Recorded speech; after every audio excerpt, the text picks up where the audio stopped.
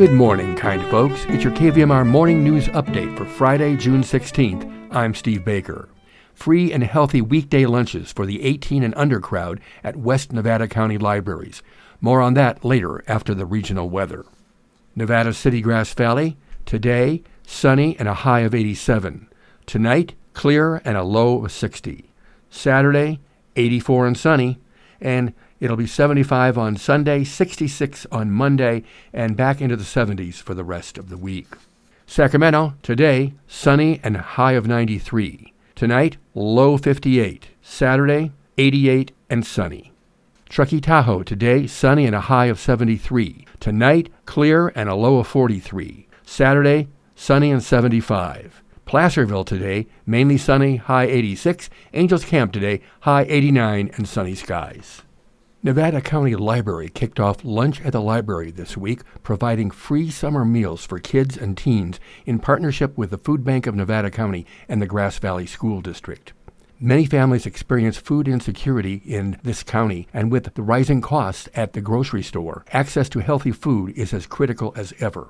In 2021, according to Feeding America's map, The Meal Gap, nearly 10% of children under the age of 18 were considered food insecure in Nevada County. Last summer, Nevada County Library served a total of 4,156 free lunches in West County, closing the gap of access to healthy food in this community. Providing lunches is an amazing service because kids can't learn on an empty stomach, stated a caregiver at last year's lunch at the library.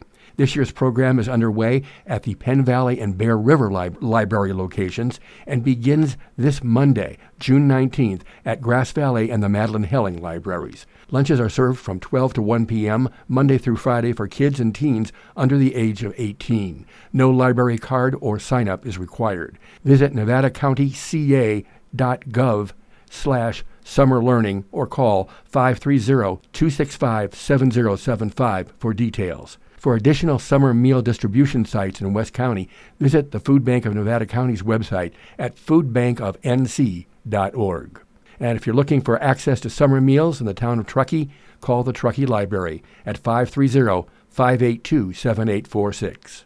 Meanwhile, it took 17 years of careful planning, as the Union newspaper of Grass Valley noted. But that's brought the planners to this step in the process. That's the plan for the Wolf Creek Trail Project, which was approved unanimously by the Grass Valley City Council at a regularly scheduled meeting earlier this week.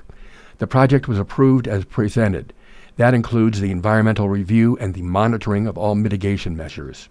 According to the union, management contracted in 2020 to complete the engineering design, environmental studies, planning, and related services for the project, and assurances that the contractors would comply with all of the environmental impact report was given by city engineer Bjorn Jones. When asked whether adjustments or changes could be made after approval, Jones said it's being called the preferred alignment. There are more preferred options, but they simply weren't feasible at this time, according to the city engineer. Mayor Jane Arbuckle praised what she called such a great project.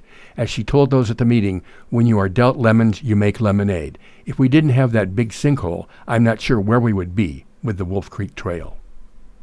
And they're back. Yes, the pride flags in Nevada City were missing on Wednesday for an obvious reason. It's the U.S. flag holiday.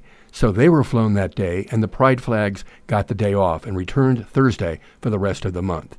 And yes, Nevada City Police got a couple of complaints about it, according to the Union newspaper Police Blotter. And the San Jose Mercury News is reporting the Oakland A's cleared an important hurdle this week in their quest to receive $380 million from Nevada taxpayers, as the state legislature there approved the deal late Wednesday and sent it to the governor for his signature.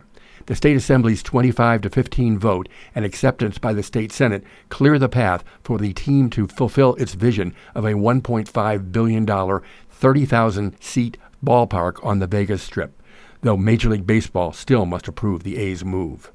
Says Assemblymember Shannon Bilbray Axelrod, a Democrat, at the proceedings of a possible A's stadium, I am really excited to make memories with my daughter and see other families make memories with their kids, and where tickets start at $12.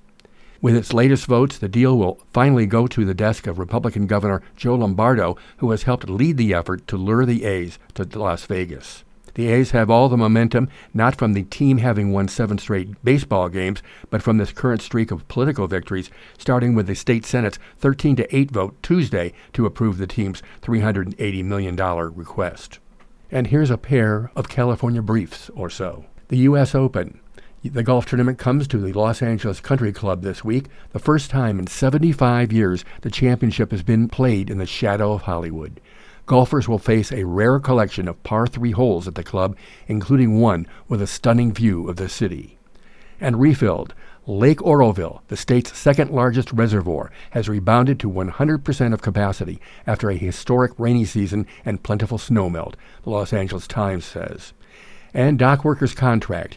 Union leaders say they reached a tentative deal with shippers on a new 6-year contract for dock workers at 29 West Coast ports after labor tensions and disruptions snarled traffic for more than a year.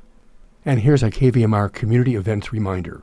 Color Me Human and Friends will host the 3rd annual Juneteenth potluck picnic in Nevada City's Pioneer Park this Saturday, as in tomorrow, noon to 3 p.m. This year's theme is Freedom is a Promise and a Responsibility. Bring a dish to share. All ages are welcome. Pioneer Park picnic area left by the creek. Access via the lower parking lot on Park Avenue. Info, colormehuman.org. And birthdays today include country singer Billy Crash Craddock at 85 and Roseanne, and the Connors actress Laurie Metcalf is now 68. Now let's go back to your Friday morning show and see what your host, Lisa the Kitten, has up her sleeve today.